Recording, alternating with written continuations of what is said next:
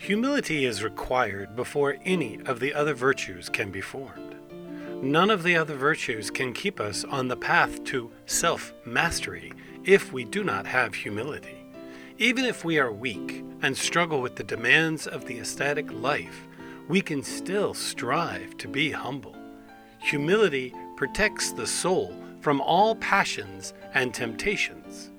The devil is our foe and adversary because he puts obstacles in our path to goodness. Humility destroys all of his attacks and schemes. Only humility can lead us into spiritual life.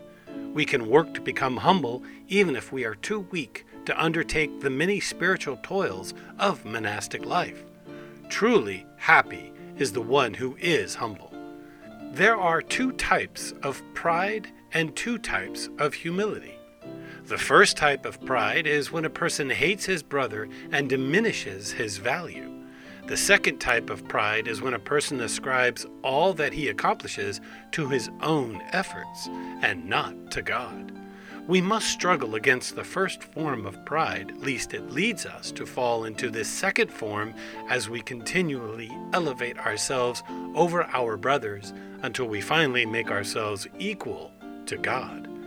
Constant prayer in which we acknowledge that all good things come from God and call out for Him to us in our weakness keeps us from the second form of pride.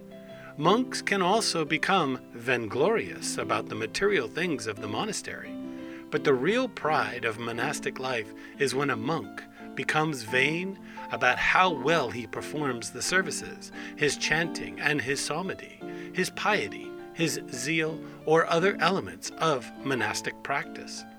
The first form of humility is to consider one's brother smarter and more accomplished than oneself. It is to place oneself in a lower place than all other men. The second type of humility is to attribute all virtuous deeds to God. It is instilled in the soul through obeying all His commandments. How this happens is a mystery. It comes from God but cannot be understood by the human mind. Humbling the body through physical effort in the monastery will humble the soul along with it, and thus we can be saved from wickedness and temptations. And glory be to God.